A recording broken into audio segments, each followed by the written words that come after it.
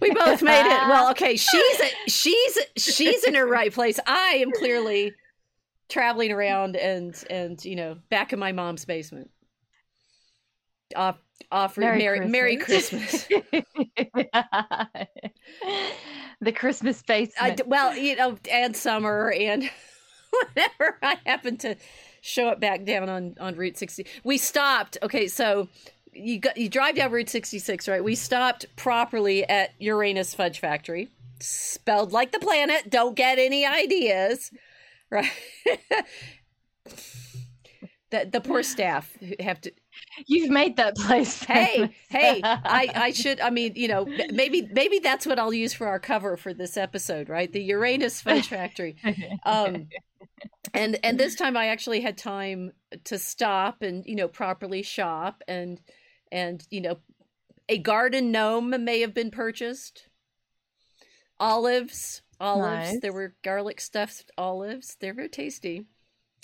Fudge, the fudge is good. Various games and puzzles. It's like it was the faux version of every gift shop ever along Middle America Route 66. Yes, I did it. I came out with heaving bags full of Christmas presents, which turned out good because everybody in the house got sick and no Christmas shopping happened except for my going to the mall on Christmas, the 23rd, right? The day before Christmas Eve. So we have had. Yeah. Do you guys have the crazy rushes in the malls there? Well, I hadn't been to a mall in a long time. So this mall, we actually do, we always, because we care about you guys, plan ahead for the topic that we're going to cover in tonight's episode. We do actually have a plan for this one, which we may get to. Who knows, right?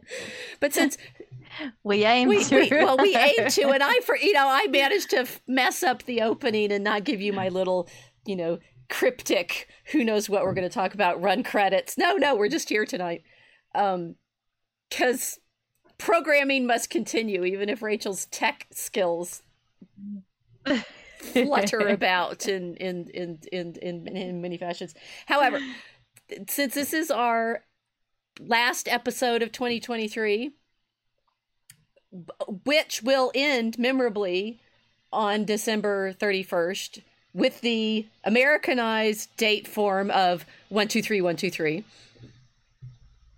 Ooh, isn't that cool, right? 12/31/23. Yeah. How often does that happen? Well, it happened 100 years ago, right? So we figured a once in a century. What?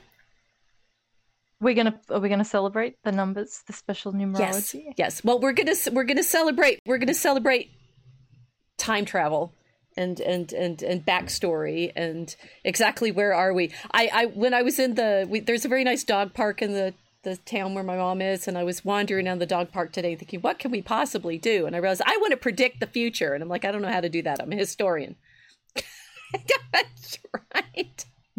I don't know how to predict the future. I'm like reading Alexander Macree's Contemplations on the Tree of Woe, and he's done a very good post for the end of the year with his predictions of what's going to happen. World War III, we're in it. Oh, goody. Well, he did predict the fall of the dollar last year, so he's doing pretty well right now. And then I was like, well, we could play at predicting the future. How and then I couldn't find a Bitmoji that showed the crystal ball anymore. They seem to have lost it. So we just count down, I guess, to wherever we're going. Anyway, that was a long riff on going to the mall. The mall was actually built when I was here in high school. So this is a historic mall that I went shopping in. It was built when I was in high school. All the rats ran. We had a cat at that point that was a good hunter, and rats appeared, dead ones. Oh, he was bringing presents. Oh, it was a she. Kitty. Her very well crafted name was Kitty, and she showed up with lots of rats, which apparently fled from the construction. I remember those rats.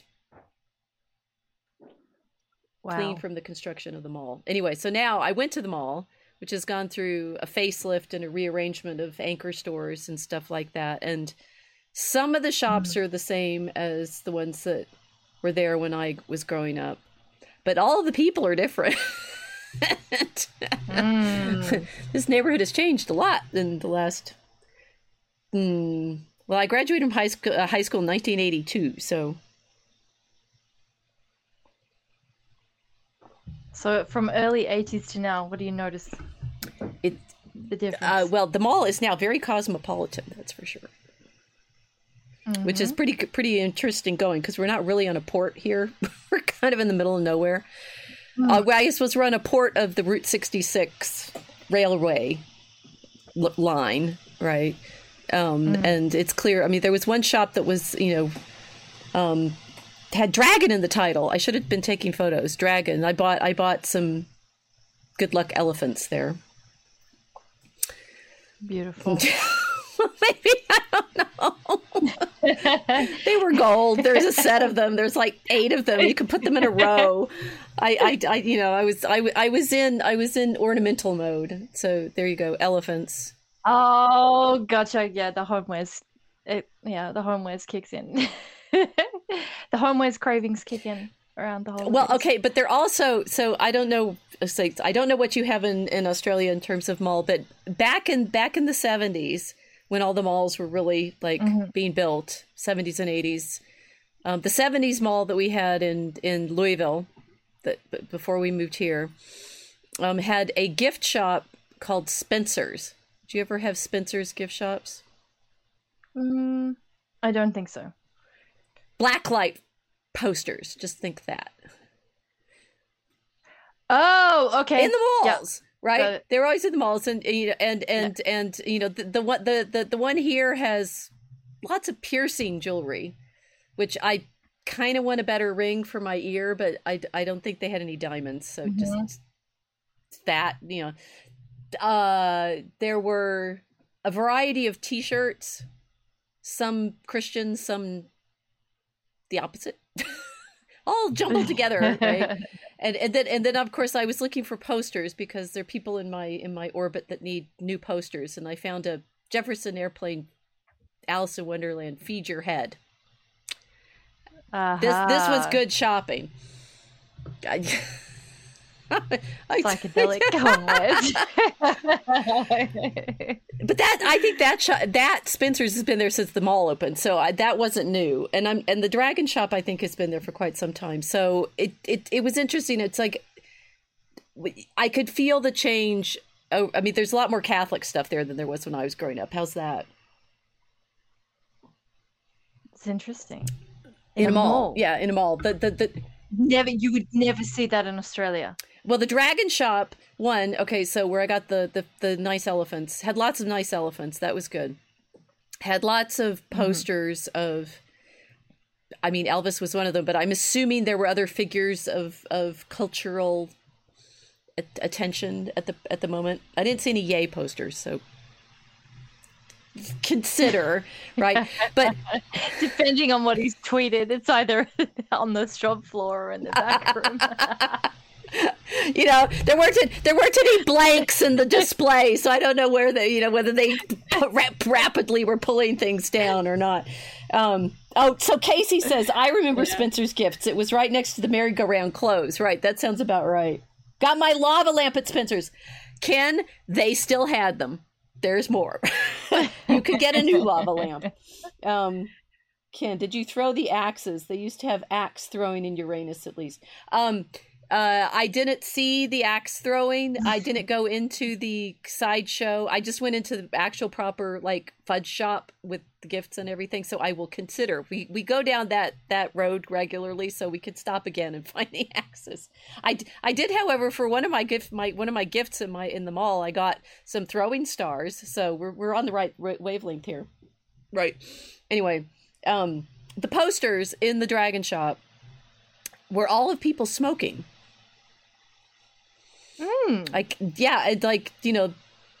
it was stunning to me. I mean, there was some nice, Virgin of Guadalupe's and things like that, but the general vibe of the shop was cigarettes. There's all these like influencers smoking. The Joker, I wish I had more cultural cachet. I have no idea who most of these characters were, but I did notice the cigarettes. There were some Godfathers. They're all smokers. They're all smokers. All smokers. So smoking is clearly, yeah. The Spencer's is not really a good indicator because that's like a perennial of these malls from the 70s, right? The sort of lava lamps and piercings and you see, I knew what they were all along. There's the lingerie and toys in the back. Oh, gotcha.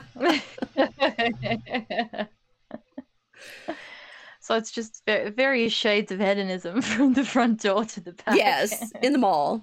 Yes. Gotcha. I mean, but the department stores. I was also listening. I've been listening to E. Michael Jones talk some, and he was talking about how his memory of Christmas from the 50s was department stores, and indeed, yeah, the department store, the anchor stores on the mall. They didn't have the kind of displays we have in Chicago for sure. They weren't up there, but all the staff were wearing sweaters with pictures on them.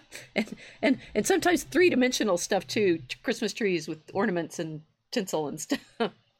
Everyone was trying very hard. We don't get to do the sweaters thing as much as you guys because it's usually very hot here during Christmas.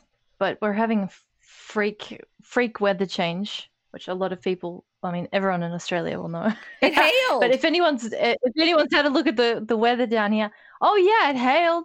So we had a white Christmas, which was hail the size of our entire hand, basically. There was a cyclone that has destroyed half of the state of Queensland.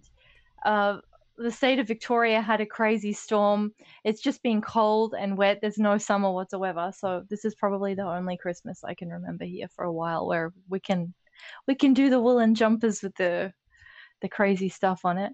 Yeah, because we usually don't. By the time Christmas Day rolls around here, we're all in thongs or flip-flops, as you guys call them. Yeah, thongs are something else. Thongs are what you buy at Spencer's in the back.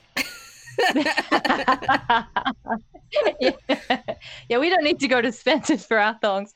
And we're like in bikinis at the beach and stuff. So yeah. We're aligning with you guys. And yeah, I saw a few cool jumpers, but usually you don't get to see a lot of them. We're usually in like pastel beachwear by this time of year. Yeah. Well, so you have a California malls. Christmas. I mean, it never gets snow there. Yeah. Yeah, something like that. So no shoes. No, yeah. Usually the time of year where you can just throw your shoes away, which is really nice.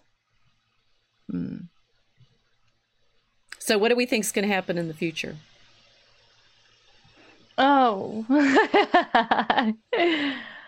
Well, weather reports in Australia indicate that we're probably going to be in the middle of another cyclone. I don't know. Who knows what's going to happen? Should we play prediction? We can't. I don't know if I want to get. I don't know if I want to. I'm not sure I want to play prediction because I don't know if I'm any good at it. But I was thinking it's like if we've streamed for a year and 4 months, as it were, right? 5 months, not quite a year and a half. And I was actually thinking back. It's like, what did we stream about in 2023? It's been a wild year, right? Yeah. So I'm back at the beginning of the year again, not watching rom-coms this time. This time I was watching Patrick Coffin and Tony Eastland's Christmas shows recommended. And we can report that Jimmy Stewart in Shop Around the Corner, set in Budapest, interestingly, is actually really good. That was the best of the ones we saw. Yeah, that one was excellent. Very nicely done. But making me think about shops and All these ones from the 40s. We could do another episode on those. So thinking about what happened with the movies, what we've done with... I mean, we've done various episodes on Easter and meditations on Christ. We had Barbie. We did. Barbie. We did a lot of Barbie. And our greatest hits, like what men want and what women want. Clearly, people see. The thing is, I think we're not actually serving our public properly if we don't tell them the future and what they want. They watch us to know what they want, so we need to tell them what they want. We haven't revisited the yay episodes, but you know we're attending to know that we've been doing our study, and we both have books to show off that we've been reading. Now, Kiltz has just found the book that she pulled off the shelf, and which is very interesting. Yeah, we can promise this for the future. We're gonna know more stuff. How's that? That's our first. Well, in order to know the future, you have to know the past, right? And see, you're a professional predictor of the past. So I found this in the bookstore the other day. I didn't buy it just because I'm hating on the Anglos all the time, although except you are, but that's okay. I am, but you know, it's okay. It's because of the blurb, which I thought was fantastic, because we found a kindred spirit in Neil Ferguson, who says the blurb for this book is Empire is one of the most successful and controversial history books of recent years, brilliantly retelling the story of Britain's imperial past. It shows how a gang of buccaneers and gold diggers from a rainy island in the North Atlantic came to build the most powerful empire in all history, how it ended, and how, for better or worse, it made our world what it is today. So, pirates and gold diggers, buccaneers and gold diggers. And I thought, no, I must own this for the blurb alone. So, are we going through that soon? Yes, good. But the thing is, why do you even need to? We already knew it. Clearly, if you're watching us, true, you have such high quality, predictions and study that one of the best, British historians in the world can't beat us. At least his penguin blurb can't. Yeah. Okay, so we can predict we're going to be reading more about the Empire. That's yes, cool. Always reading more about the Empire. Yeah. And we should say we have, even though under stress of COVID and travel and Christmas celebrations and so forth, we are continuing to work on Act 2 of Draco Alchemicus. Act 1, those of you who are desperately hoping to get the books, we're beginner Kickstarters. Just saying. There's always another step that we haven't considered that we need to deal with, and we're working through all of those. We have the books; they're all packaged up. We need to figure out how to charge you all for the shipping, which meant that I don't have that book to show to the camera, but I spent the last week reading David Graeber's Debt, the first 5,000 years. Yes, and I was actually reading it as it's a sort of like corollary to E. Michael Jones's Barren Metal, right? Because E. Michael Jones's Barren Metal is a great history of usury, capitalism, and labor and such. Graeber, I was reading a little book, The Utopia of Rules, that he talks about bureaucracy, and that started turning into things that we are definitely going to be able to use in Draco Alchemicus in the way that things play out for the characters once they get to Act 3, which is called The Market. Right, so we're having to learn about various things about finances and pirating and gold digging and mining and such like that. So the bureaucracy came into it, and then my husband had debt already, so I was like, okay, I need to read it. Well, my mom had a copy, so I read her copy, and he was a graduate student of Marshall Solins at the University of Chicago. I knew Marshall because Marshall was like one of the most famous professors we have. I actually had read one of Marshall Solins's very famous books, a little one, in college when I took some anthropology classes, Graeber studied with Solons. He also studied with the Comaroffs, who did a lot of work on Africa, and he did his field work in Madagascar. And then somehow managed to both get a job at Yale and not get tenure at Yale, which is don't know what else there was. Incredibly lucky and unlucky. Something like that. And then got later hired at, I think, London School of Economics, definitely in London, and started writing these mind-blowing books on the anthropology of debt and market and slavery, sort of reintegrating the economic into all of these other human systems. But I've been sharing some of what I read on that with the group, and just mind blown over how we need to rethink what money is, which is one of the things that Alexander was doing on Contemplations of the Tree of Woe. We've all been thinking about this. It's like, we've gone off the gold standard. Now we're on all this fiat currency. The world, the Russia, China and Iran and Russia, they're all, trading without the dollar. Everything's going to... Graeber died in 2020. So he hasn't... he was one of the ones who actually organized Occupy in 2011 in New York. Yeah. So he's like... And his book on debt came out that year. So in 2008. And the book so he's missing the BRICS revolution in real time. Yeah. I mean, and I can't. It's it's terrible that he died, because he'd be watching all of this and being able to see what's going on. Because his prediction in debt was, we've gone from a period in which gold, the coinage and bullion was central to the system, to now we're not. And he was confidently back in 2011, predicting, no, we could be on this for another 500 years. It's just at the beginning. And I'm like, well, it's all crashing down right now, 10 years later. Be careful what you modest little prediction that you made of the sort of, who knows what we're going to see. Well, we're going to see what happens in, I mean, what's funny about this is his okay, so I didn't plan to talk about this because I haven't absorbed it properly yet, but he has several big cycles, and he says money starts actually out of it's not out of it's not out of the myth of barter, and it's not out of markets coming out of this exchange and having to be there's everything starts out much more personal, and in fact develops out of the commutation of brides into slave girls.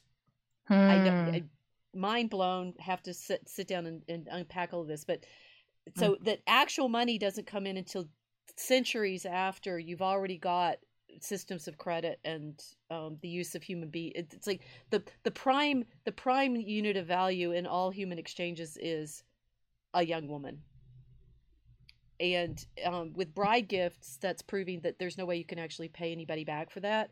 With slavery, it's obviously the inversion, as claiming that you can have someone who is only worth their body, as opposed to a bride who is worth all of her relations and all of her ability to have children and all of the human interactions that you have because of a network of associations. Slaves are ripped out of all of that and turned into pure body. And that money develops out of that kind of transformation. Coinage is actually the way that you have empires, massive armies, and markets, because markets develop in order to allow the soldiers who have plundered all the gold to buy stuff. Yeah, that sounds familiar. So that there's all these other kinds of interactions before the state gets involved. The state gets involved in order to give the army stuff to buy, and that imperial coinage period is like the 500 BC to 500 AD period. 1,000 years.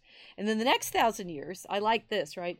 The Middle Ages, when all those coin economies collapse, you don't revert to barter as such, but you go back to a kind of more local credit associations and such, and that it was a nice book to find out that the Middle Ages were actually the good period, although it's complicated because he doesn't think it's Europe that's a good period. He thinks it's India and China, but never mind. And then that our empire, pirates, gold digging, mining, that economy all starts in the 16th century, just as we've been talking about, specifically with the Spanish conquest of the New World and all the silver and gold that they pull out of North and South America. But this was the tidbit that I thought was most interesting. All of the silver and gold that comes from South America goes through Spain. Some of it's stolen by pirates and taken to England. Guess where most of it ends up?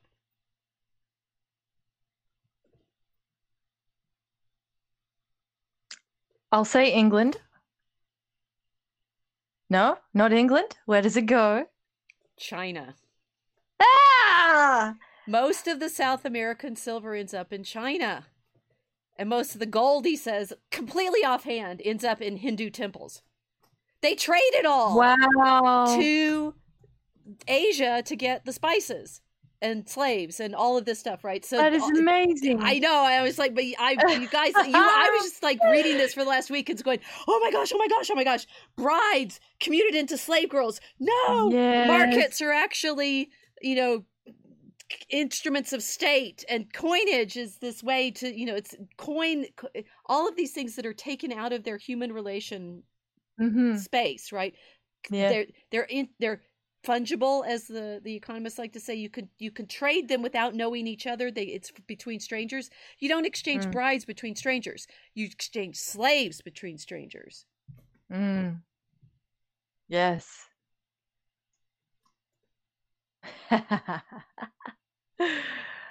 That makes sense.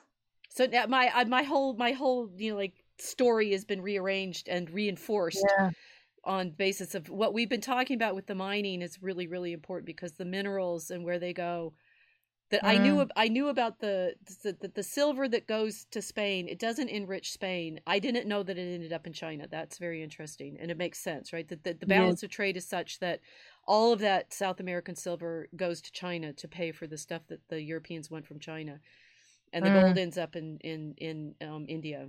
In India. Yeah. And not in Europe. So that Europe has to be in this perpetual pirate mode. And then things like the Bank of England is actually, this is another great, sort of tidbit. The Bank in England is based on the debt of the king, right? So if you get all those coins stamped to the head of the king, that's the king owes this. And that all of our modern economies running on debt, right? This is the idea, just what Fox has talked about all the time, that banks create money because they just make debt. That's true, right? But Graeber is trying to show the way in which this plays out, one, over the whole of human history, and two, in these different cycles of when it's coinage and when it's not. And if we are now in a period when it's not coinage, but it's only not been it's only not been gold based for about the time that we were going to do our historical experiment, since the 70s.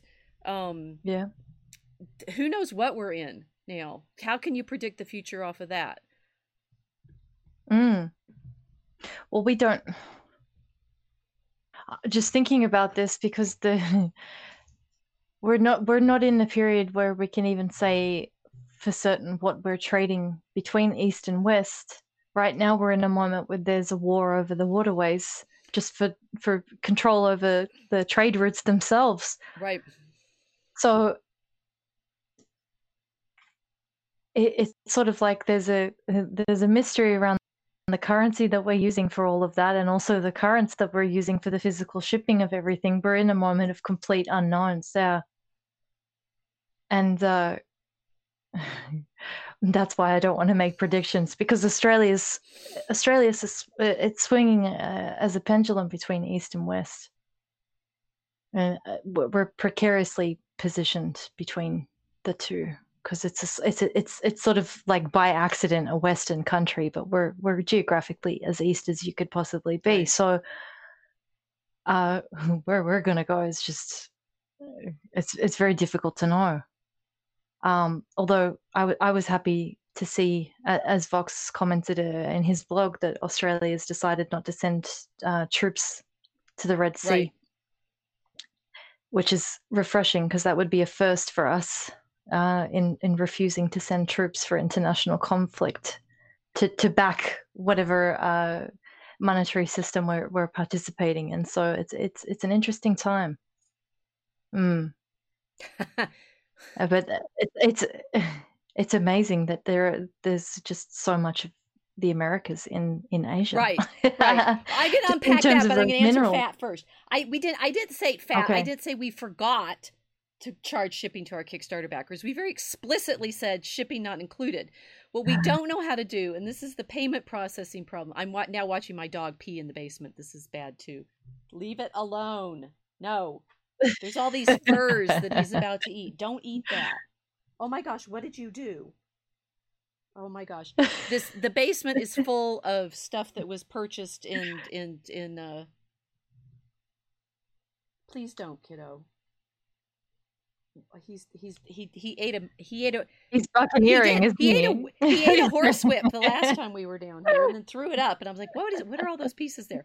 Okay, fat, and then we'll get back to Australia and the shipping routes. We didn't forget to charge the backers. We don't know how to do it, which is the payment Kickstarter is a payment processor. Talk about like debt and payment stuff, right? Kickstarter can collect the monies that you all pledged, but in our pledging we said shipping not included because our instructions on how to run a Kickstarter was be sure to say shipping not included because you will need to, once you know how much things weigh, charge people for their shipping. But to do that, we have to figure out how to get your money. And Kickstarter did that for us with the pledges, but Easy Ship apparently, we have more hoops to jump through to get credit card payments for the specific amounts of the packages that are all now packaged up. You're gonna love them because they're like beautifully enveloped too, right? The dragon theme is strong. But now that we have the actual packages weighed and measured, we don't know how to get the money out of you guys with your credit cards. You can send us gold and we'll just I was gonna just say send gold and we'll send you a package. Send doubloons. Send us some doubloons. How much is a dragon book worth to you guys? Right? We and whose head is going to be on the coin? Yes. Yeah. That'll be an interesting prediction. Anyway, Australia. So yeah, I've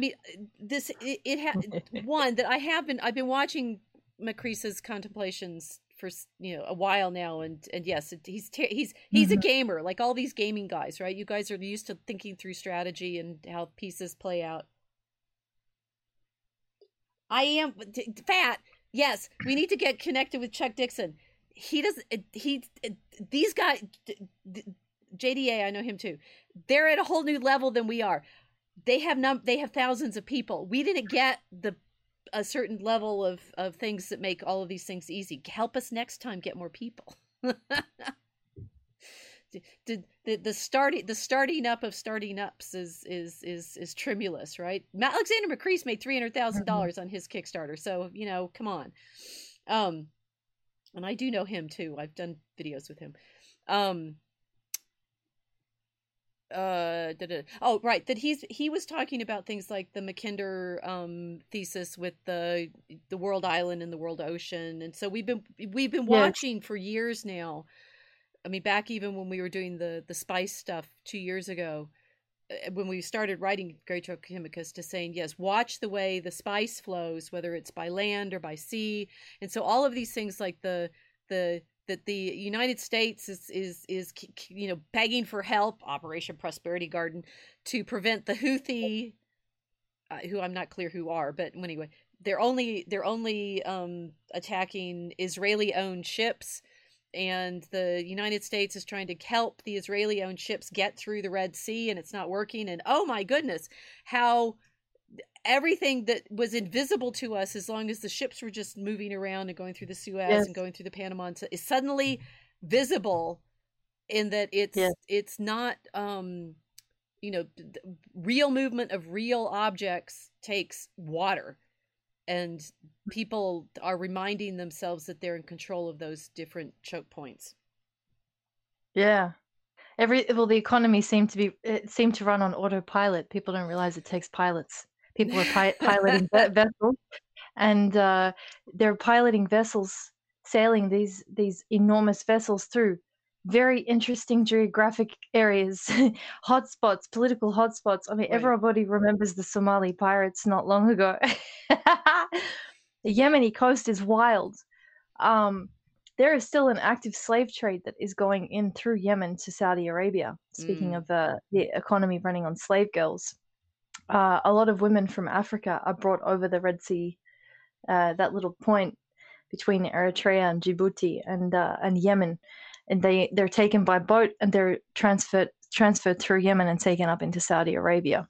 So, yeah. Right. It's not like those boats are going through this like wonderful canal where everything is like a kind of modern Western context. It's like, oh, we're just going to go through that little bit that's between London and France, and it's all very nice. We'll have a bit of a cruise. These vessels are going through spaces of the world that are, I mean, to call them underdeveloped would be an understatement. I don't know how you describe it. It's like that's the kind of the wild east, that Red Sea portion. So we love you too, Fat. Oh, yes. You're absolutely our best fan, and we really want to get these books to you. But we had steps that, like getting through the canals, right? We didn't. Yeah. Whoops. Well, no, the thing is, we did know these were steps, but they're various steps that until you get there, you don't realize what the layers are. Yes. Yeah. Yes.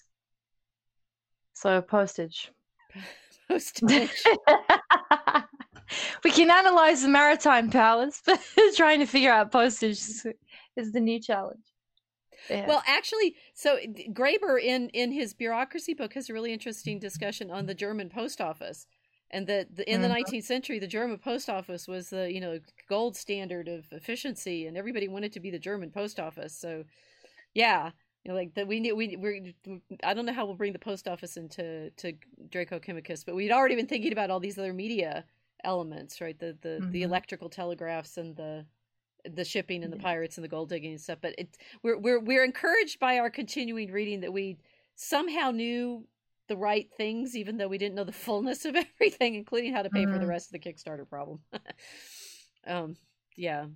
So my it's like I'm not sure, these are kind of not predictions as we're thinking about things to pay attention to in the upcoming year. Right. Continue to pay attention to the money supply, obviously. But in the sense of, I mean, Graeber knew that debt was a big thing, obviously wrote the book about it, and Occupy was obviously to some extent about debt. E. Michael Jones has talked about how it was this, it's the students that were at Occupy not really knowing what they were up against, because debt has created this, it creates a reality. And one of the things that Graeber's saying is like, why is it real? Right? Why is debt real? Why is it that you should pay your debt? Says who? Right? You're like, wait a minute. But shouldn't you? Isn't that the basis of morality, is paying your debts? And he's like, isn't it interesting that that's a moral thing? And that I'm wanting to, he said his family was Jewish, right? So he didn't talk that much about Christianity. He talks about one parable several times of the unforgiving steward, right? Who the Lord forgives for his big debt, but then the steward doesn't forgive the smaller debtors that he has to deal with. So the Lord throws him out into the darkness. I have thought a lot about the theological metaphor of debt. In my first book, From Judgment to Passion, I'm talking about the 11th century and the way in which coins were coming into circulation and use and metaphor in the 11th century in Europe. Pache Graeber, who says they're not really coinage, but they're out there as a known mode still in the Middle Ages. And Anselm, in his meditation on the reason for the incarnation, has a lot of language of debt. And I'm of course now curious to revisit it with a new economic foundation to think about. But what I was thinking about with the slave girls and the problem for art, Drake, really stop it. My dragon is now eating the basket with the spurs in it. Don't do that. He looks at me. Please stop. Come on, you've destroyed something that I don't even know what he's destroyed now. There's bits of wood everywhere. Just stop it. Sit. Go to sleep. That the reason that for the incarnation being a body, that God takes on flesh, and there's got to be something about the king has to become a slave in order to redeem the slaves. Something in there is part of all of this. How this gets us out of our present debt, I'm not quite clear.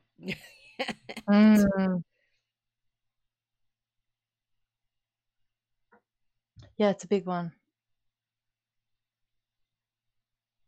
It's a big one. I don't know. I'm I'm nervous to make predictions. And I know that in terms of debt, I mean, it's an interesting thing with Australia too, because we're getting shuffled around.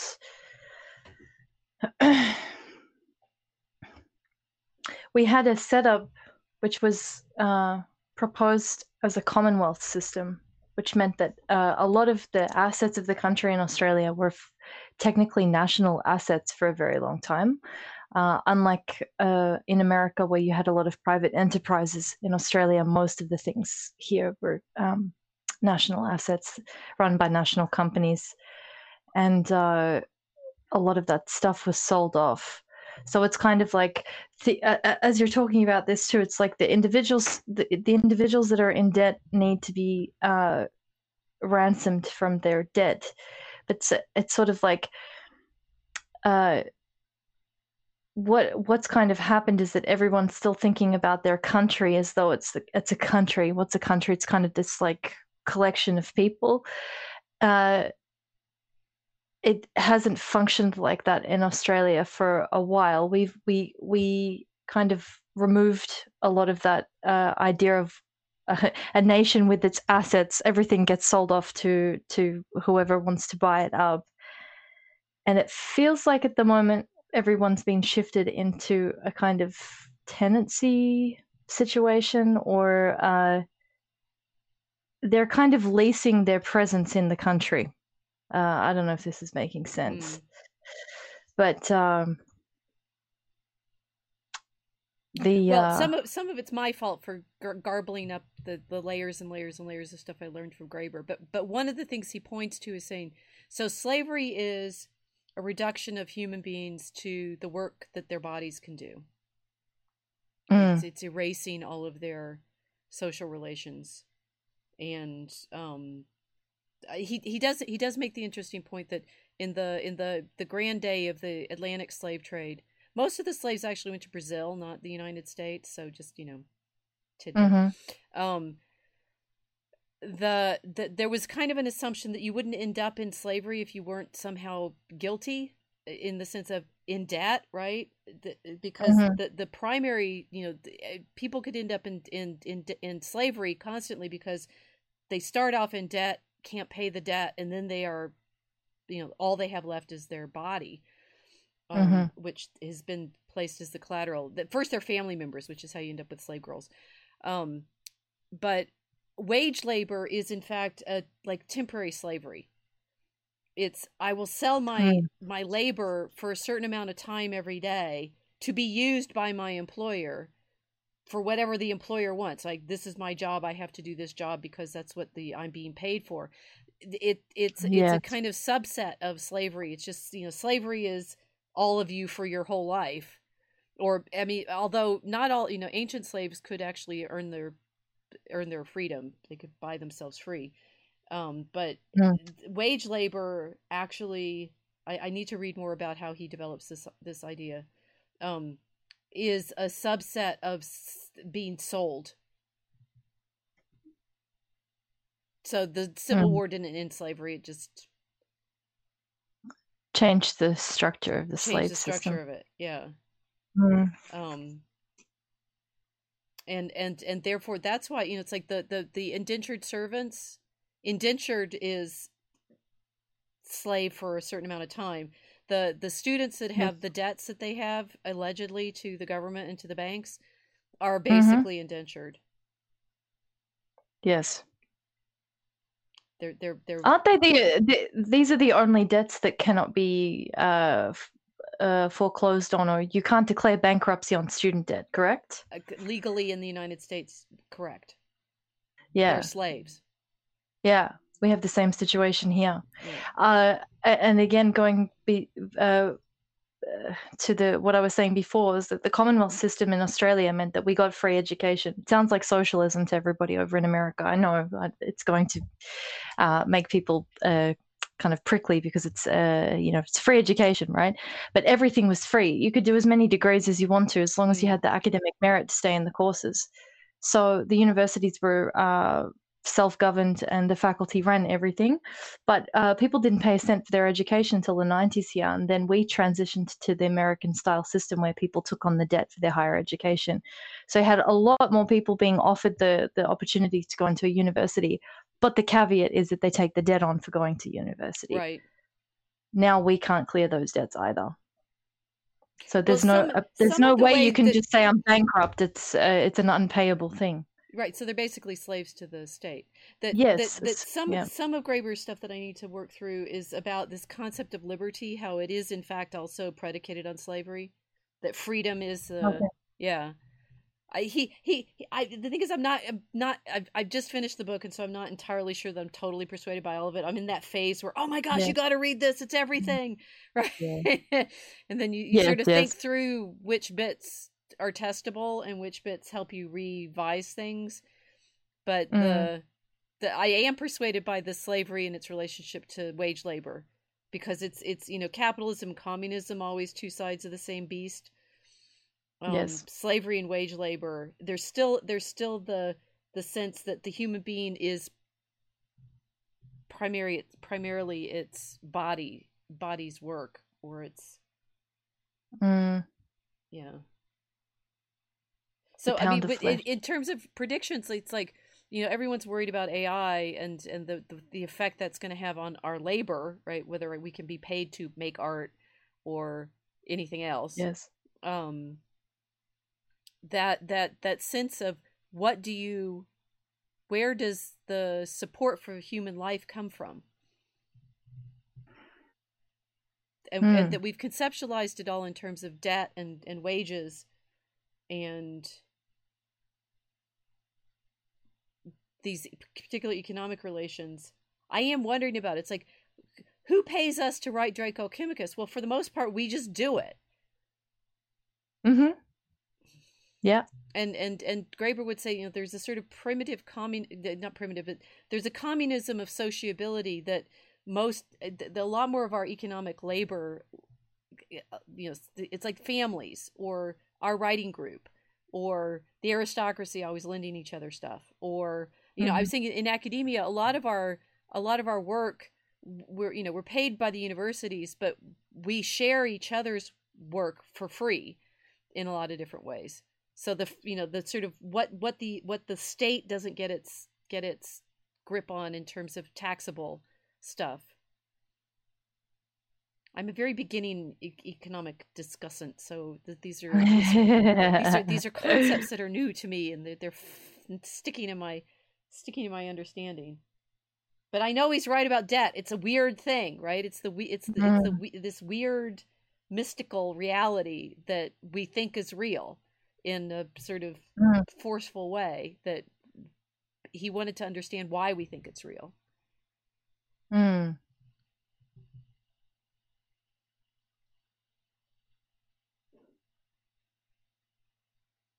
I'm thinking in terms of how people cooperate with each other beyond that mystical exchange of being a creditor or a debtor. Right. Because of all the natural disasters that have happened here, we think about this a lot because people have lost everything. So suddenly, those artificial relationships between I'm a creditor, I'm a debtor, they get eliminated when it comes to the the fact of a cyclone smashing through an entire state. People are Right. suddenly homeless and whatever. You do enter some kind of primitive communism in that environment because you have to. So I suppose it's that the more in your body, like in this kind of thinking, the more in your body you are, um, the more you are in human relationships and not this debtor creditor dynamic. And all of these natural disasters seem to bring everybody into their body and rely on these human relationships instead of the contract relationships or the contract agreements that they have, because the contracts are kind of an illusion. I mean, everyone says they have insurance. It's sort of irrelevant if you have insurance or not when a cyclone goes through an entire town. I mean, that's an entire town that's been destroyed. The effort to rebuild is not just a problem of putting money on it. It has to be about mending the relationships of that environment that's been completely destroyed. So it's kind of something similar to the monetary system. Everyone assuming or expecting it to collapse soon. It's sort of like, okay, well, that we're waiting for a financial cyclone to hit. Once the cyclone hits, what happens then? Oh, it's going to be complete chaos. But I don't know. Will it may be, not or will it? be. Right. It might just be an opportunity for everybody to ignore debt and creditor relationships and start relying on each other again. I don't know. Right. And so Casey is saying when you owe the bank $1 million, you're in trouble. When you owe it $1 billion, the bank's in trouble.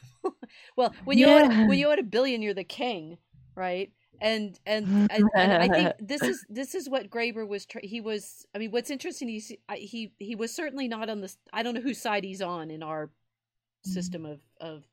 I mean, he would point out that these sides are artificial and based on myths of their own. He was big on what he called the global justice movement, which is how things came out of the Occupy things.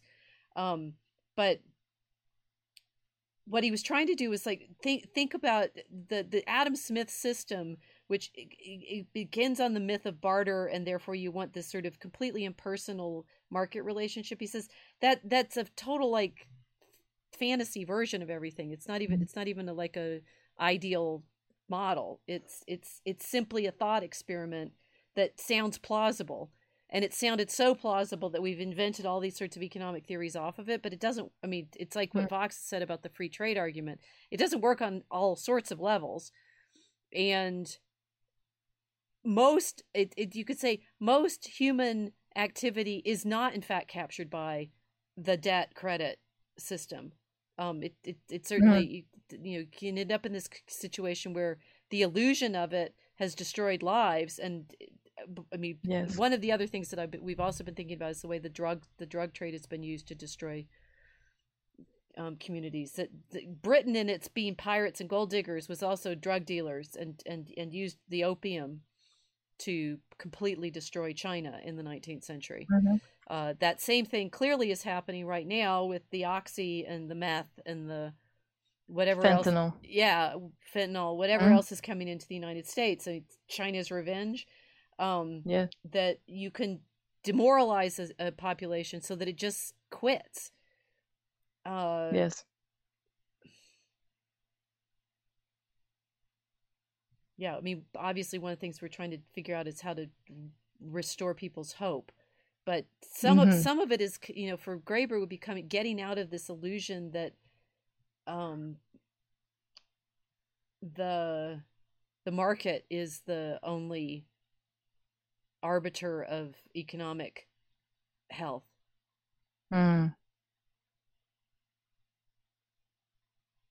Yeah. Well, it's not. I mean, it's not if if it's only measuring the amount of debt that's being created, then it's not a measure of the economic health. Because you can have a booming financial sector because more and more debt's being created. Meanwhile, the actual economy, or the foundation of the economy, which is human beings that are in it, could be completely imploding. Which is I suppose that's the tension that we're going to be working with in the next act. And the problem too is it's the the drug trade, the drug imports that we're dealing with now. It eventually is going to undermine even the debt system, because you need people that are alive to work to pay off their debts. If you've got people which are overdosing on these chemicals like oxy and fentanyl and everything, then you don't have people that are capable of creating and paying debt. It's an interesting problem to think about, how these kinds of systems are managed, Well, the debt's not actually payable. I mean, the students cannot pay those debts off. No, they've been set up that they're in fact, and so FAT is saying, aha, the usury system is the opposite of the family system. Yes, and debt relationships usurp the proper tribal providing relationships. Exactly, and what Kilch just said about the opposite of the debt economy, Graeber tried to come up with some other way to describe it. He says the human economy. It's like they're human economies, and then there are these artificial financial economies, and the financial economy is itself this kind of, we've certainly been thinking about this as a parasite. It's a parasite on the actual human relationships. Yeah, absolutely. Well, this is what the referendum in Australia was about, which I didn't talk very, very much about on the stream when it was happening, in passing. But a big part of the problem, and someone's asked me this on a comment a little while ago. They said, comment on what's going on there in Australia with the government sort of invoking Aboriginalism as its state mythology now, because everyone went woke and they wanted to just pump all of the bureaucratic rituals with some kind of obeisance to something kind of Aboriginal. And everyone arguing in Australia this year about whether to officially incorporate Aboriginal Australia as this kind of united entity,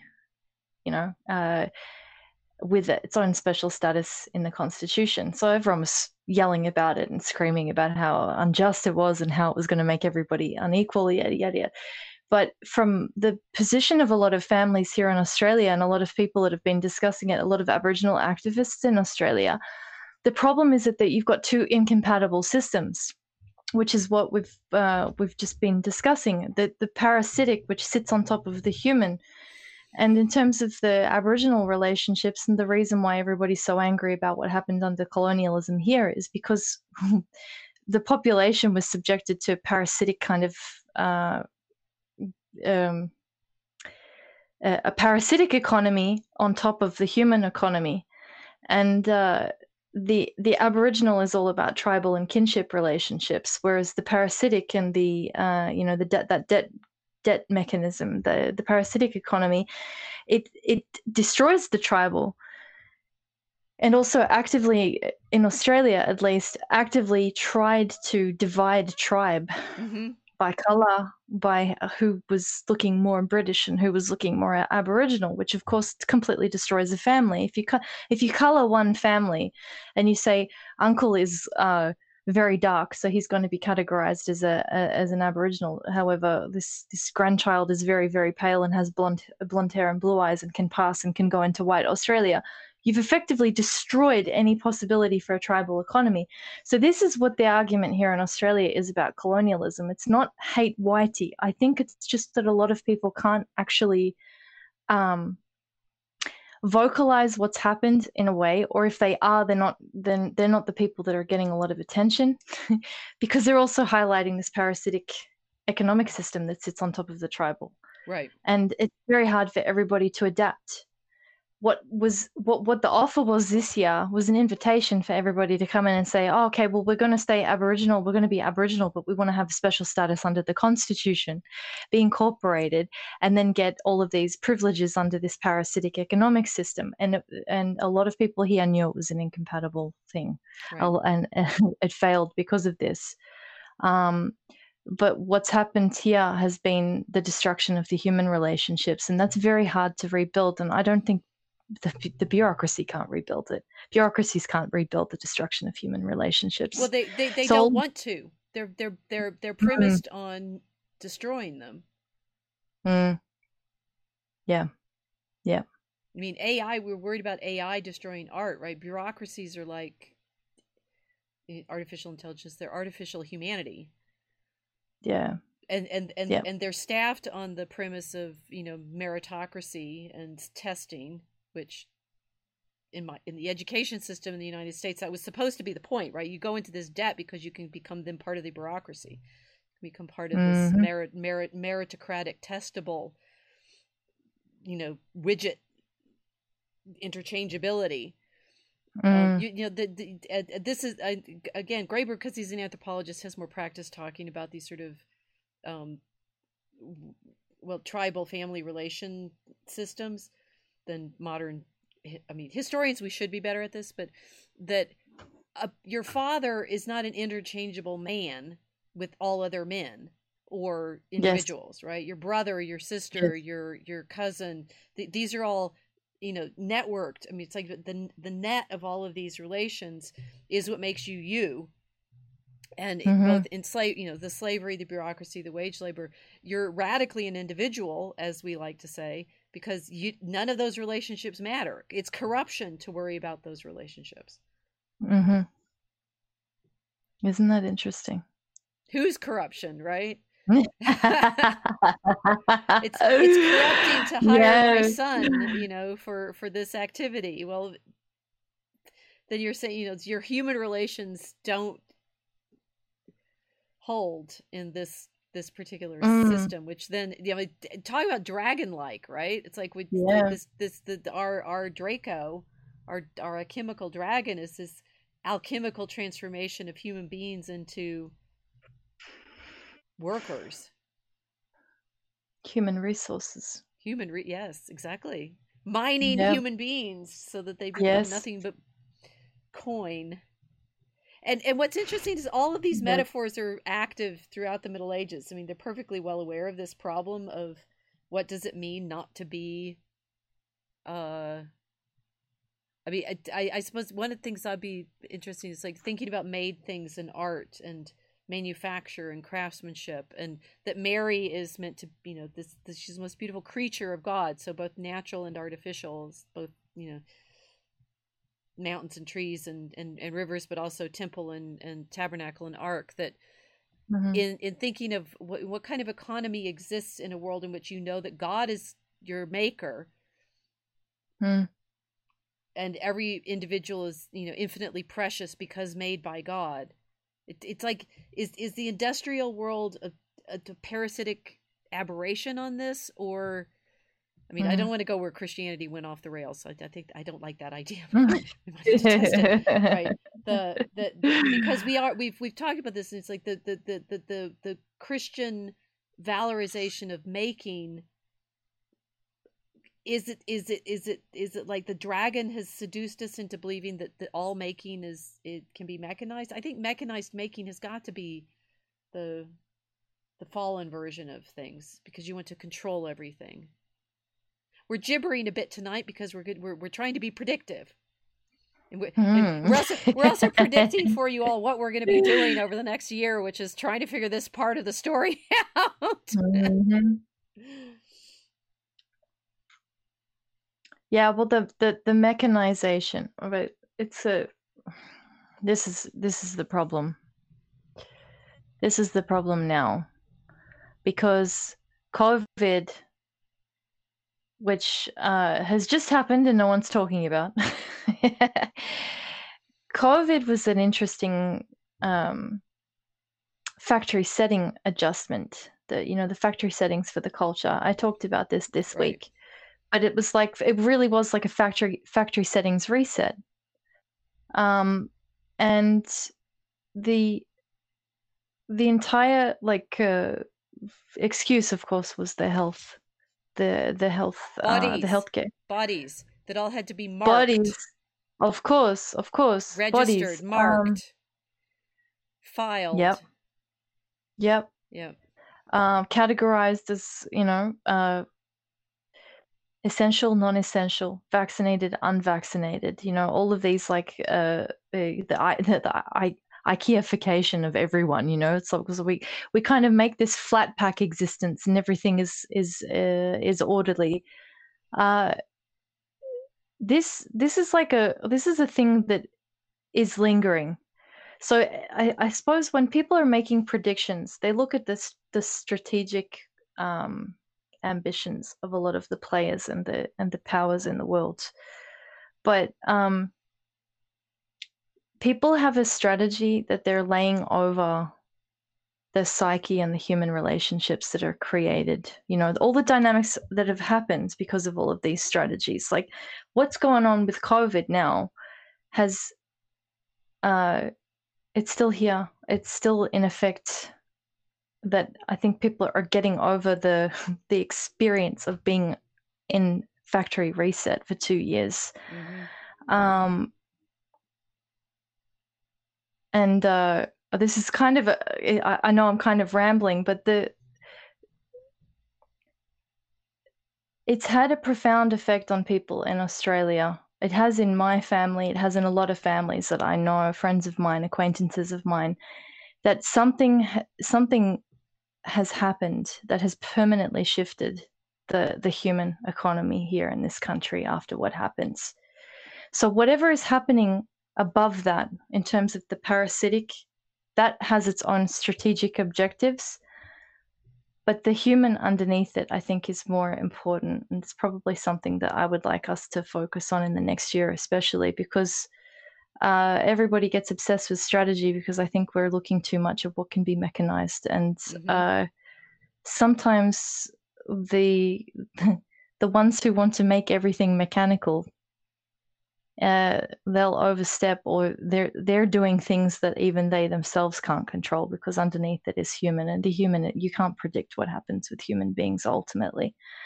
I know that the last couple of years we've had everyone sort of getting out of the pandemic and not worrying about it anymore, but I have a feeling that next year there is going to be some after effect of it that is going to come out that we weren't necessarily expecting, at least here. Well, so I you're thinking of predictions in different ways from I am. It's like, one, can we predict what the big whales are going to do? Yes. Swamping us little minnows swimming around, to use this Wax image. Can we do we have some sense of how the evil schemes are gonna play out? I mean, I think the evil schemers tend to tell us what they want to do.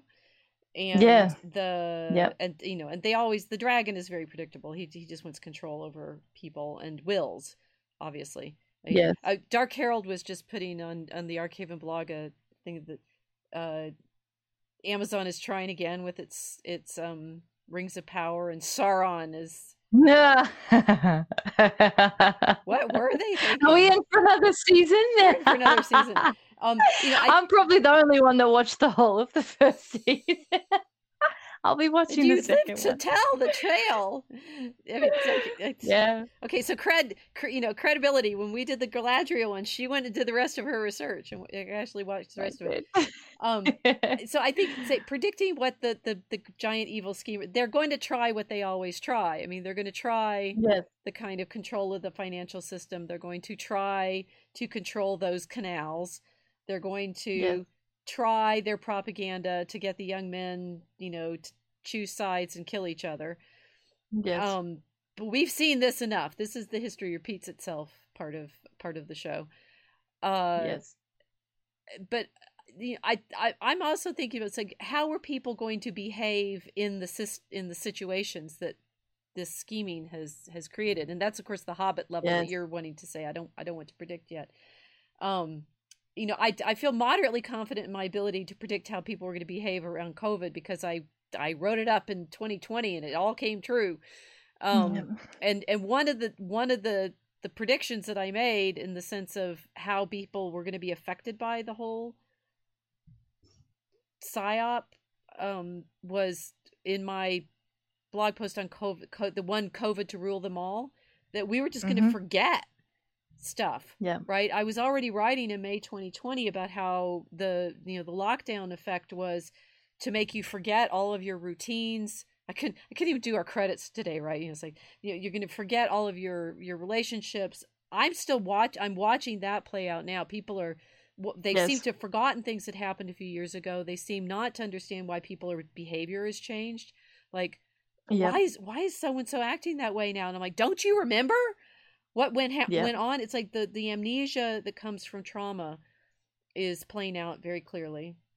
Yes. I mean, and that's been unsettling for me because, you and we've been practicing remembering, so that it's like we keep reactivating trauma that everybody else has clearly moved on from. So that they're sitting around going, why is so-and-so still wearing a mask? What could that possibly mean?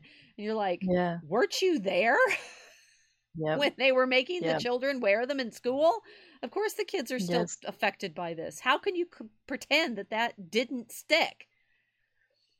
I mean, that's been frustrating for me, because you're just like, talk about, history. People, those who did not remember, are doomed to repeat it. Well, try remembering right now what happened 3 years ago. Yeah. So there's the scheming level and strategy, and what the big people that think they're in control or like to be in control think they can pull off. There's the way people react in kinds of situations that we can study as a sort of psychological effect. And then there's the, where do you think God is going to take the story next? Yeah. That's the best. which E. Michael Jones likes talking about is the cunning of reason, right? It's like all these schemers think that X is going to happen, and in fact, not the way they wanted it. That they weren't able to control people's wills to the degree that they thought they could. Yes. So I think usually when people are doom spiraling, they don't credit people's sheer cussedness and refusing to behave in the way that the powers would like them to. Yeah, I think we're in for some surprises next year. Some pleasant surprises. I'm hoping, but I know we're in for a lot of surprises next year on this front, because that amnesia can only last for so long, considering what happened. Right. It's only going to last for so long. It's like when you have a car accident, you go into shock. Then afterwards, you're out of it. I think that's kind of what's going on. The people are in the shock at the moment. Yeah. I think they've been in the shock. They've been in that shock phase, and once that wears off, they're something will change. People are not going to be able to sustain the denial about 2 years of mass torture for the rest of their lives. It's just not going to happen. So it's going to be an interesting thing to watch how that shock wears off when people eventually thaw out, and then have a recall of what happened. Well, I think you're being a little optimistic about how long these things can last, because the other book I'm reading now is about Germany. Hey, Germania. Which is again, it's another one that came out in 2010, right? So I'm sort of reading back in time, as it were, to what people thought about, and the premise of it. He's English, Simon Winder, and is talking about how his father for some reason took them on a trip on a river trip to the Alsace in when he was 14, and it changed his life forever. He's in his 40s when he wrote this book. He must be my age, so in his mid 50s now. Okay. And he's very interested in Germany, but the whole book is haunted by, obviously, the Nazis. I mean, he's talking about 2010 about how Germany still, is affected by the trauma of what the country went through in the early 20th century. And I have lots of reasons for wanting to read more about Germany. One that I need to. I'm going to get to teach some more, I think, in medieval German history in the next few years. So this is a pleasure and a challenge for me. But on the other hand, what I'm reading I just started reading this today, so I'm only at the medieval part, and I am now learning that my sense that, wait a minute, exactly what happened in German medieval history that in my imagination is vague. I mean, I can do it, right? I can tell you about the investor controversy and stuff like that, but it's vague, partly because it's vague. That the Germans in the 19th century are desperately trying to create their fairy tale version of what happened. They're rebuilding a lot of stuff after Napoleon and other, that a good deal of German medieval history is imaginary. And, that imagining of German medieval history is then what got used in the Nazi period. He was just now in the bit I was reading talking about how they took over the monastery, the convent at Quedlinburg, which I know from the nuns living there in the 12th century such, and was used as a kind of Nazi shrine for who they thought was Heinrich the Fowler, the founder of the German Empire and stuff. It's like, okay, talk about amnesia, right? A whole country can completely forget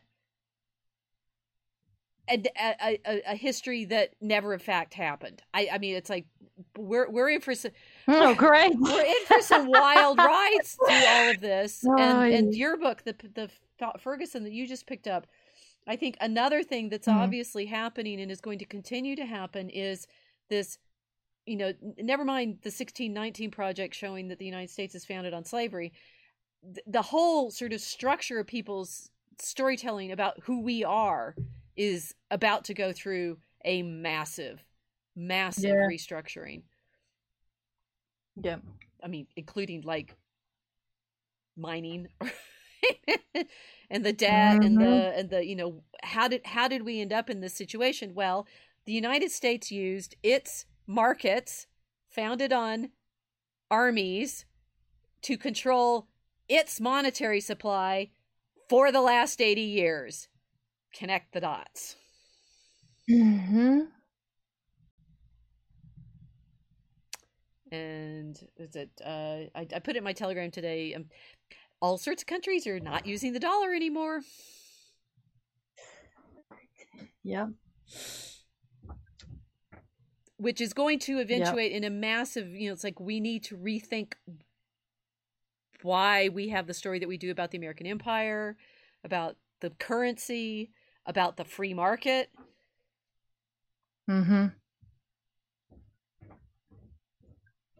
Yeah. I've got this drink here that I have from Texas. It's called Shiner Bock. German. Oh. Small town, small brewery. Every drop of Shiner Bock beer is brewed in Shiner, Texas. Population 2,069. By local craftsmen who take pride in our little brewery.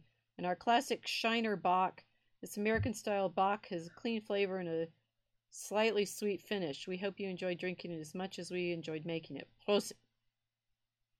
There's a lot of Germans in the United States that forgot who they were. Yeah. Oh, and I also have my fizzy water from the region. This is Topo Chico. Mineral water from Monterrey, Mexico. Amazing. Right. I like getting mineral waters from all over the place. Mexico. It's like Germany. Yeah. So the funniest thing I learned recently is how many Germans there are in Mexico. Because in the 19th century, Why? the United States tells this story about all these, like my families, both sides came here from Germany in the mid 19th century and, settled in various parts of the Midwest and stuff. A lot of Germans went to Mexico.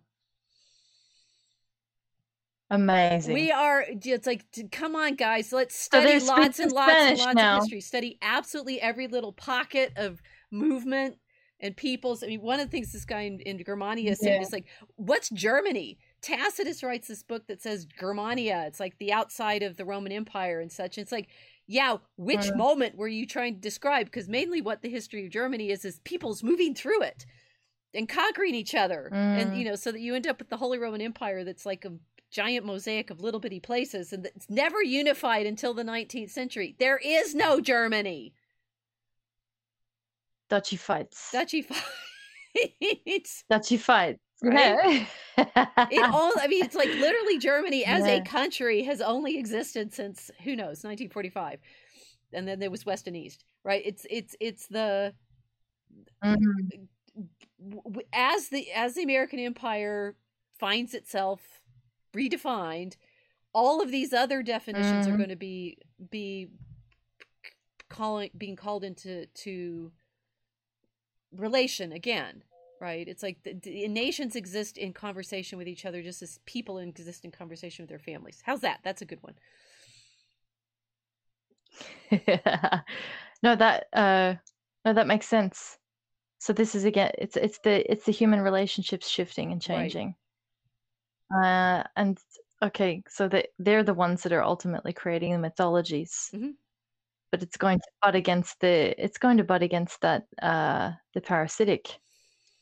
So we're all caught between the two. Because it's so much fun explaining stuff to you. You get it exactly. You guys, I just want you to mark this, how good she is at translating my gibberish into insight. That makes sense. It does to her. And that's Australia. Okay, so back off. So we have Silent Draco saying cowboys from Germany, Bohemia, Czechlands. Yes, the cowboys came here, and Casey saying the Germans went to Texico, Texas, when it was part of Mexico. Yes, that's why I have these two drinks, Topo Chico and Shiner Bock. Right? And as far as everybody's here concerned, they're totally local. Neither of them are English. Isn't that interesting? Yeah. Yeah. No, this makes sense. It's the self-perception problem now. Everyone's going through it. And then the empire's perception of itself. Right. And we've talked a lot about that in the last year, right? It's like the Anglo Empire is suddenly having to confront itself. I mean, it's been sort of not completely, and we did Charles's coronation, right, which was an interesting mythological moment. Yes. That the British Empire had to confront itself to a certain extent all along. I mean, it didn't. Bringing it into the slave trade, but then creating the Industrial Revolution. Did we just play bait and switch? We're not sure. That, this trauma, the trauma of the historical study and people finding out which pieces of which stories they're part of. This to me is why our, American politics being trying to, shove it into the boxes of, GOP versus donkey, the elephant versus the donkey. Oh yeah. Nobody's watching because the boxes are they've lost their mythological power at the moment, but they're also clearly speaking to no one. I mean, Nikki Haley and Vivek Ramaswamy, I got to meet him briefly when he was here for our little KOVA conference in Chicago. They're speaking a myth that is being rapidly dismantled mugged by reality. It's an obsolete myth. Yeah, that makes sense. Well, our myth worked best when we had the Nazis to blame for it.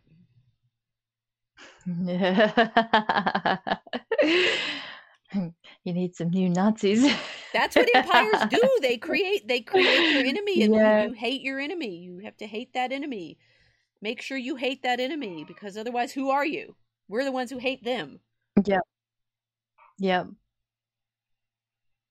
Well, this is what's happening now in the Red Sea. It's like the relationships of friend and foe are all being renegotiated.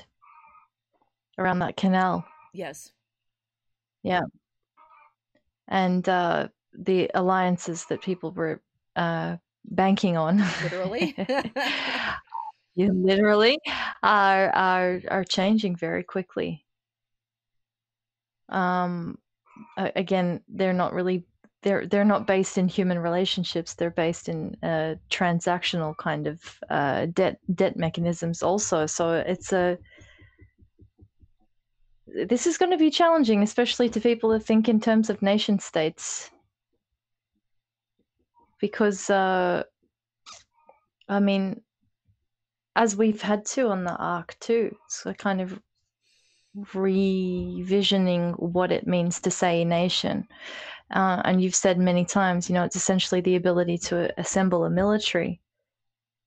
Well, it's a state. Also, like the state's ability. Yeah, a king can assemble an army too. The thing about kings is they do risk their own bodies in the battle, as opposed to bureaucracies, which they don't risk their own bodies in the battle. Yes. Then there's also the navy question. You have to be able to assemble a military, risk your body, but also you have to be able to assemble people that are capable of becoming a navy in order to protect all of these trade relationships. Well, that's the pirate level. Yeah. Yeah. So back you were saying that commercial relations. So the ideal Adam Smith commercial relation gets rid of the problem of trust. And but ironically, that Adam Smith he's like Janus faced and things. He wants the market to be completely impersonal, but then his only other book is The Theory of Moral Sentiments, where he just assumes that people want to be liked. And this is Adam Smith's entire theory of morality is people want to be considered lovely, right? They want to be liked, and they'll behave well because they don't want to be hated. And you're just like, gee.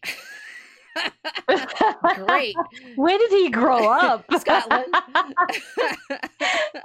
And he just wanted to be liked, and he figured that was his theory of he's like, talk about, don't trust your feelings, right? Yeah. Adam Smith's entire moral theory is based on your feelings. Sentiments, right? Behave well because you don't want people to think you're nasty. And then his market theory is equally silly, right? Because then you realize he is also apparently drawing on Persian theorizing, so it may be Islamic, but that the market will be this impersonal exchange system which doesn't depend on people being liked by each other. But the thing is, but the contracts that don't depend on that ultimately depend on a gun, right? They depend on me being able to show up with my gun and say, you must honor this contract. Otherwise, what's a contract? It's a bit of paper. And so the whole sort of the magic of being able to say there's such a thing as the currency and the contracts and all of that, it's only real insofar as it's backed by the guns. And the United States is rapidly learning that it can only bully so many people into accepting its contracts. Good night, Silent Draco. He says he's Merry Christmas. Merry Christmas. He's running out of energy. Mm-hmm. Yes, we are losing people. We've clearly taxed their stamina over the last year, so that they can't. Aren't you going to stick around for the midnight, revelation of what it is that's going to happen? So I think we need to. I mean, I'm paying more attention to Germany because I want to understand better what happened with the story of who Germany is, and Winder is interesting because he's writing as an Englishman, saying England and Germany have this interesting relationship of. They're like each other but not, and I think that's fair. It is interesting for the United States that Germans are here. Most of our population is in fact the white population is highly German, but nobody knows it Mm-hmm. because They lost it. They lost it. Yeah. Thanks to they abandoned it thanks to the propaganda in the 20th century. And how people are going to start reconstituting themselves as human beings. Mm-hmm. That's what I'm interested in. What kinds of human relationships are people going to build with after the great state effort to enroll everybody and turn us into bodies? Yeah. Well, I've been paying attention to that sort of happening down here, and listening to what people are saying. A lot of reluctance to go back into the workforce or into particular professions. That bureaucratic effort to enroll everybody into mechanistic existence backfired a lot in that sense, because a lot of the bureaucracy in Australia now is in a crisis of staffing. They can't find the human resources that are willing to go in and be mechanized. Now that's hopeful. That's right. They won't hopeful. go work for the bureaucracy. How delightful is that? They don't want to work for the bureaucracy. Yeah. So my optimism may be foolish, but in some sense, it's based in promising events, because people were burned by it, and now they won't give their bodies over to the bureaucracy. The police forces are having staffing shortages, like critical staffing shortages. The education system, all sorts of different government departments are having difficulty finding people, because nobody wants to be submitting themselves to those kind of regulations ever again. Even people that complied perfectly have decided to leave. Wow. They took out their existing pension funds, and they've gone. They've left the workforce. It's very, very interesting. Yeah. That is great. So, yeah, that's very interesting. Yeah, so it's the quiet little home schools, right? Take people out of the government very schools quiet. Yeah. There's no loud revolution happening. It's just quiet withdrawal from bureaucracy that's occurring every day. Yeah. People moving into different areas so that they can experience a village life. A lot of homeschool is happening. Yeah, a lot of homeschooling. It's lovely. That's kind of, to me, the signal. There's a shift. Something's happened. People are, at least if they're not talking about it openly, they're feeling the effect of what happened during those years. So the next step then is what happens when that becomes the norm. You know, everybody starts to look left and right and sees everybody leaving. That becomes a trend. Then what happens when people are needing to renegotiate their living, making a living with each other without relying on this? Yeah, it's going to be an interesting time.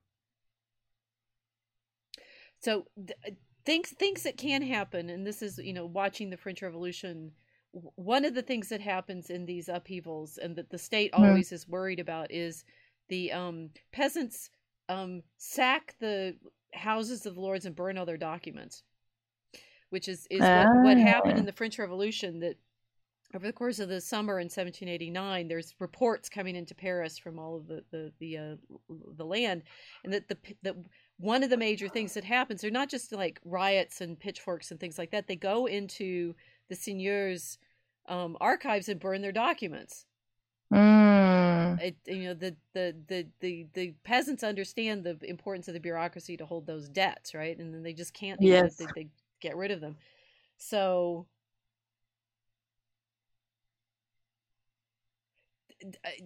the degree to which any of us is able to resist being absorbed into that bureaucracy, that's a major question. And that's what's, of course, frightening people with the things like the surveillance, and you're going to be under, you're not going to be able to eat if you don't have the right digits.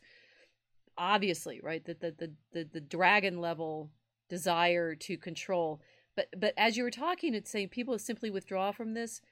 The dragon loves history. This, I hadn't thought of this before, but the grand narrative claims are big imperial state structures. What happens after the Roman Empire falls is you can't tell the story because it's all too local. And, and that being what Germania is like, right? It's like they're constantly trying to reinvent the Roman Empire, and they call themselves the Holy Roman Empire, and it never really works, right? Hitler didn't succeed, right? Because by that time the British and the Americans are good at preventing it. But that one of the things that makes it difficult to tell early medieval history when, the empire breaks apart is it's all too fragmented. There's no grand story.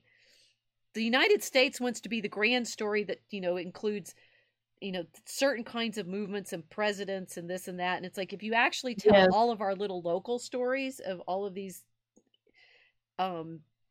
developments across the continent, one, it's impossible to narrate. And two, it's I guess it's exactly the kind of story that the dragon can't contain.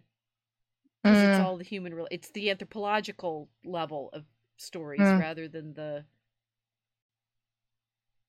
military, economic, political story of empire.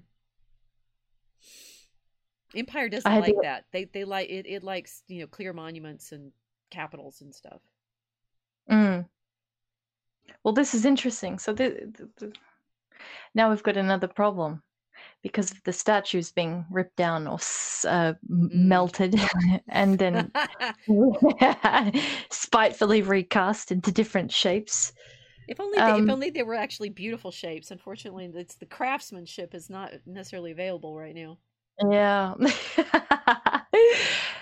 But it's sort of like, well, if this is happening in local isolated pockets, then it's people are dismantling the imposition of that dragon level mythology on them so that they can reclaim their own little area. And this is probably the confusion when you hear leftists saying we need to decolonize, and of course people get very upset by it on the right because they're angry at the kind of the inference that everything that they've been living in is evil and needs to be completely destroyed. But that's really people unplugging themselves from a bureaucratic mythological layer. They're saying, no, we don't want these statues here because this neighborhood belongs to us. Right. Well, this space is now, we're going to localize it. And so this thing that sits in the middle of the park represents something completely different to two different groups of people. At the local level, it's representing that imperial imposition that's just sitting there, reminding everybody that they're plugged into a bureaucracy. The other side are seeing it as the reminder of a grand history of a beautiful civilization that they wanted to preserve. So it's an interpretation problem on both sides, because whereas everyone is putting it on the left and right, the donkey versus the elephant, but that's not what it really is. It's not left or right. It's a similar thing to people withdrawing from their role as bureaucratic workers. Does that make sense? Well, so specific things like the Columbus statue and the Robert E. Lee statue, those were actually put up by the communities at the time. So some of it is the population has changed. I mean, going back to where we started, right? Notice what I noticed. The mall, right? And it's definitely a different population. It was interesting to see how some of the shops are no longer the chains, that they're clearly local businesses that are trying to be in the malls. So, people are, the degree to which the people want to disconnect from the great multinational imperial chain stores and be their own economies. And that I think is, I, in the social class that I am, I clearly participate more in the high street mall economy than some of our local economies. But I think, in Chicago, there's there are whole neighborhoods that are themselves completely self-contained as Yep. shops and, the churches and the people who live there and things like that. And they're not plugged into the big Anglo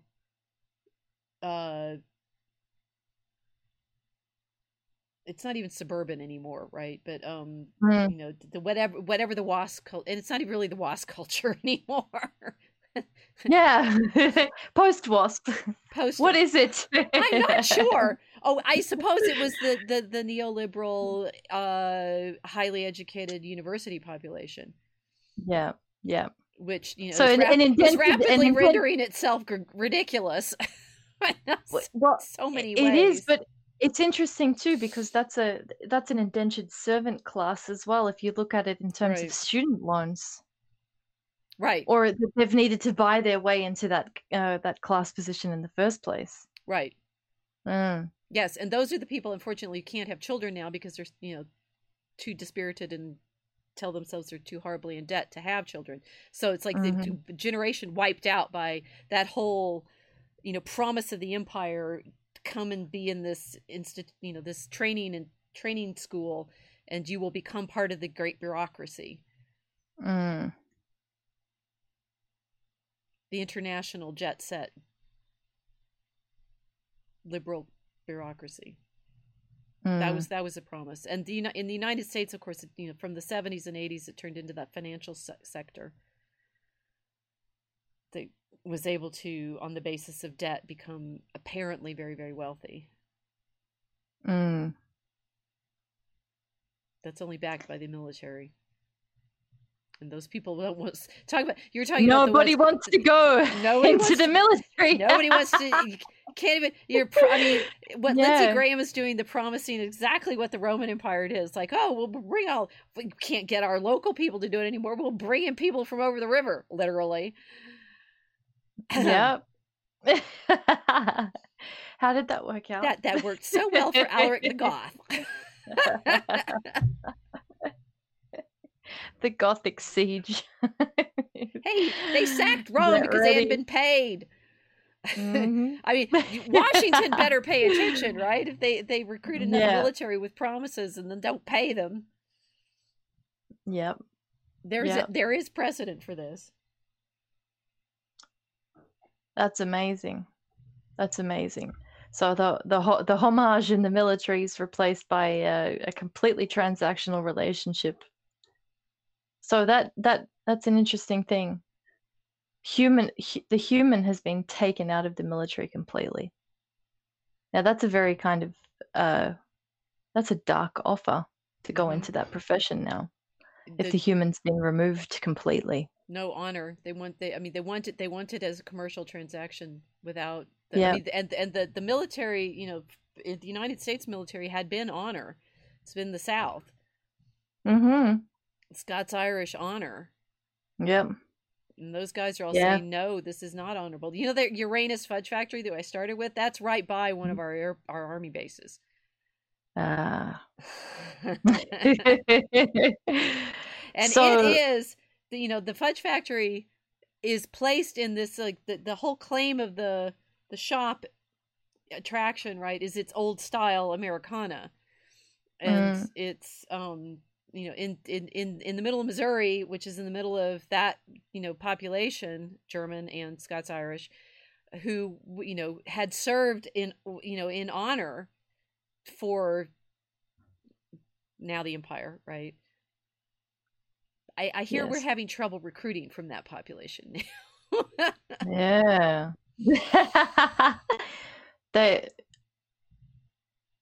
So their emotional state has influenced, their feelings are influencing the economy. Well, Smith tried to pretend that it didn't have to be that way, but sorry. Yeah. So they can't recruit from an honorable demographic, and now all that remains is coin. Yep. That is a very interesting position to be in, because you're treated of the planet with people that have no human, no honor, but in the sense of there's no human relationship within the entire tradition of the empire that they're out to represent on the waterways. Operation Nothing Prosperity attaching them Guardian. mythologically. Operation Prosperity Guardian, yeah. is that the craziest? It's so obvious.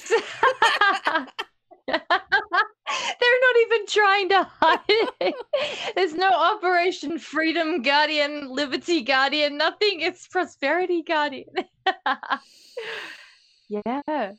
And it's interesting that the Australians are not participating in this. Yep. In the way that we would have in any other moment in the history of the United States Empire. Because we've been in every conflict that we've been asked to join. Right. And yet we're not sending bodies for this one. So that it's interesting.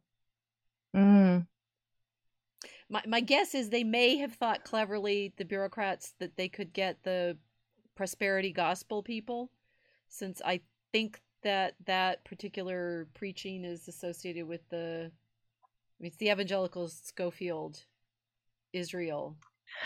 Oh, right? yeah. So there may actually, if God loves you, you'll be a billionaire. Buried in there some kind of mythological effort, but the rest of the world's going, sure. That's a little on the nose. The Good Roman luck. Empire, the Romans, like, we need to preserve our way of life, and it's like, you just sold it to Germania anyway. Yep. Yeah, we're living in an interesting time. Well, okay, so we have effectively told everyone what to watch out for in the year.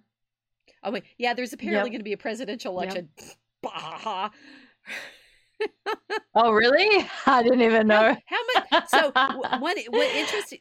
People pay attention. Interesting thing is, like, think how much has changed in 8 years, right? It's like there was from 1945 through, I guess. Well, okay, so what we didn't do. I like when we have a plan and then we just ignore it.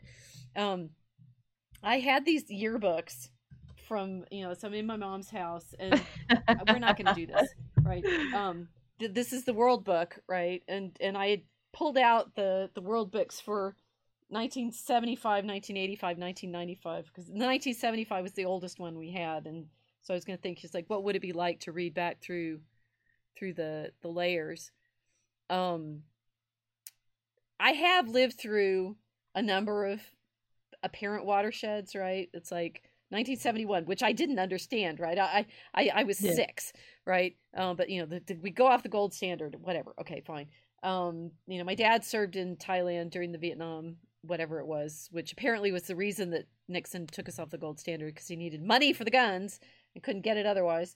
I lived through the moon landing, whichever, the Cold War, the fall of the wall, the 9/11, all of this. It will be very interesting if, looking back on all of this was all just one moment, right? From 1945 to whatever we consider the end of it, of the time of the American Empire and the ways in which it was using its military power to control its markets, and everything I've grown up with and lived with through since 1965 is about to evaporate.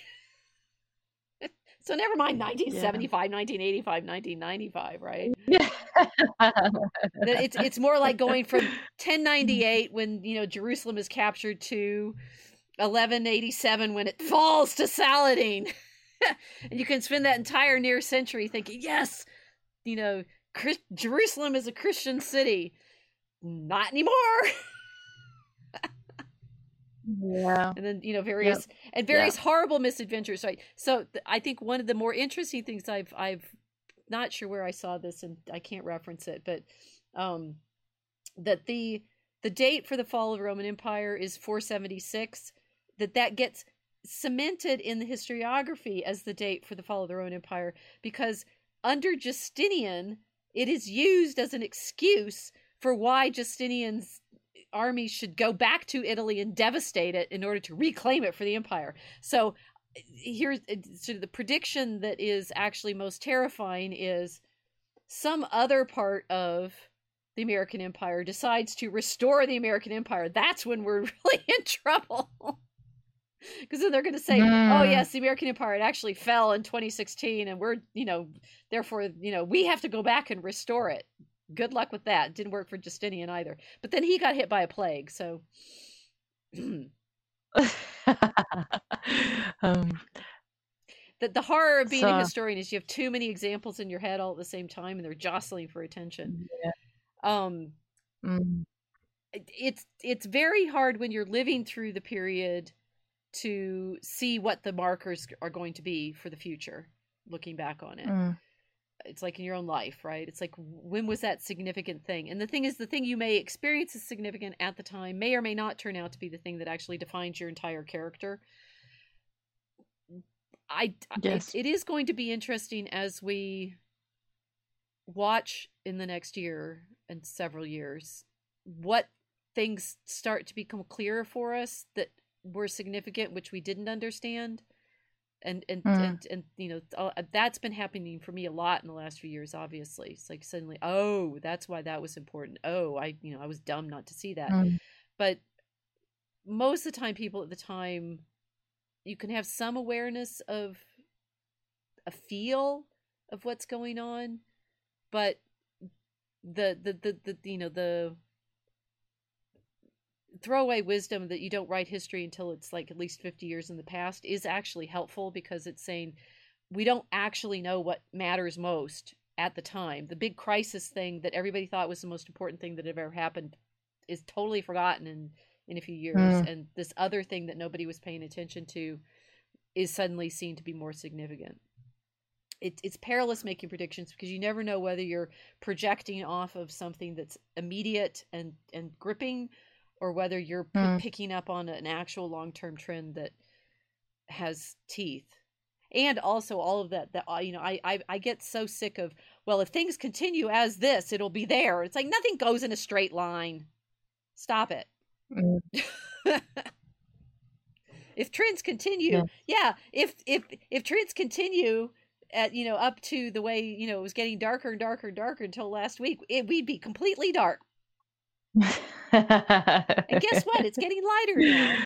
It's going to be summer eventually. And if trends continue, we'd burn up in the sun. No, wait, it's going to, it's like, stop trying to project linear seasons. Yes, linear seasons. Yeah. When probably you haven't taken all of the elements of the system into account. It's wise advice. And read more history, which we are going to continue to do in Draco Alchemicus. In the Mosaic Arc, we will afflict you with history as we read and barely digest it before we talk to you about it. And then you go read the book. Yes. Should we plug the website so everyone can have a look? I think we should. You think we can? How about this for a prediction? Can we get better at promoting our own work in 2024? Next year, we'll actually tell people to subscribe. And then we might actually have enough money to mail the books. No, we'll figure that that out before. Yeah. Yes. So if you've enjoyed the witty conversation and the possibility to like get us to say your name on camera, subscribe to Unauthorized TV with the Logos and History subscription, because that one helps our channel the most, and helps us pay for our actual human artists, which is a good thing. If you go to our website, dragoncommonroom.com, you can see our ongoing growing list of references and bibliography, because we're always reading more and always trying to put more of the pieces into the mosaic that we are charting for you in our explorations here. We have many books for sale through our links in our shop. You can buy them at Amazon. You can buy them at Barnes & Noble.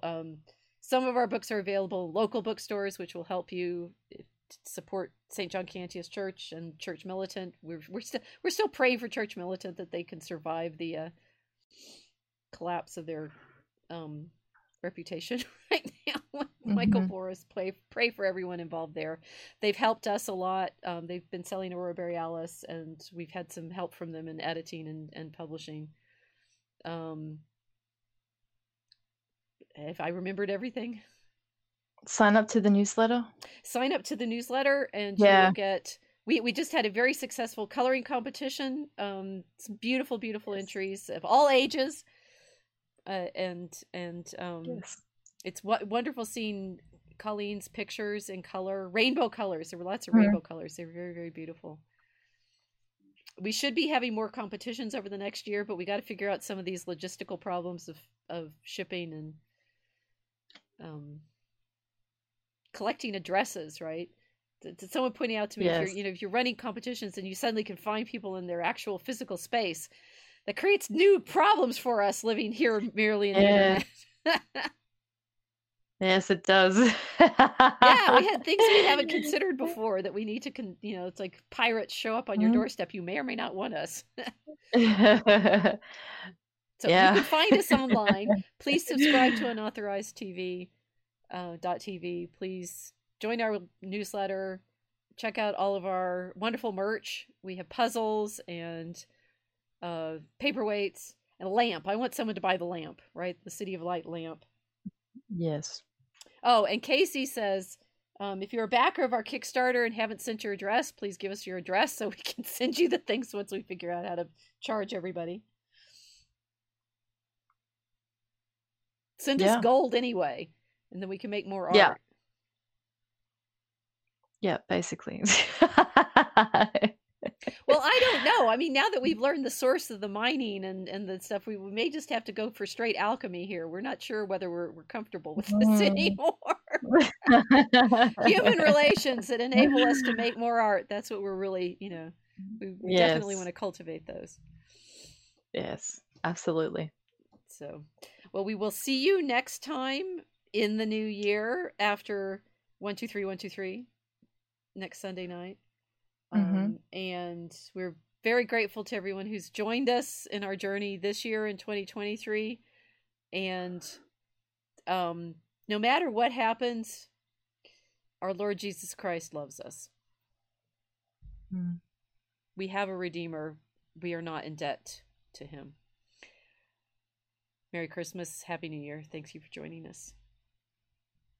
Now, if I can play the outro correctly, right? It's like, do I have any tech skills left? Good night, everyone.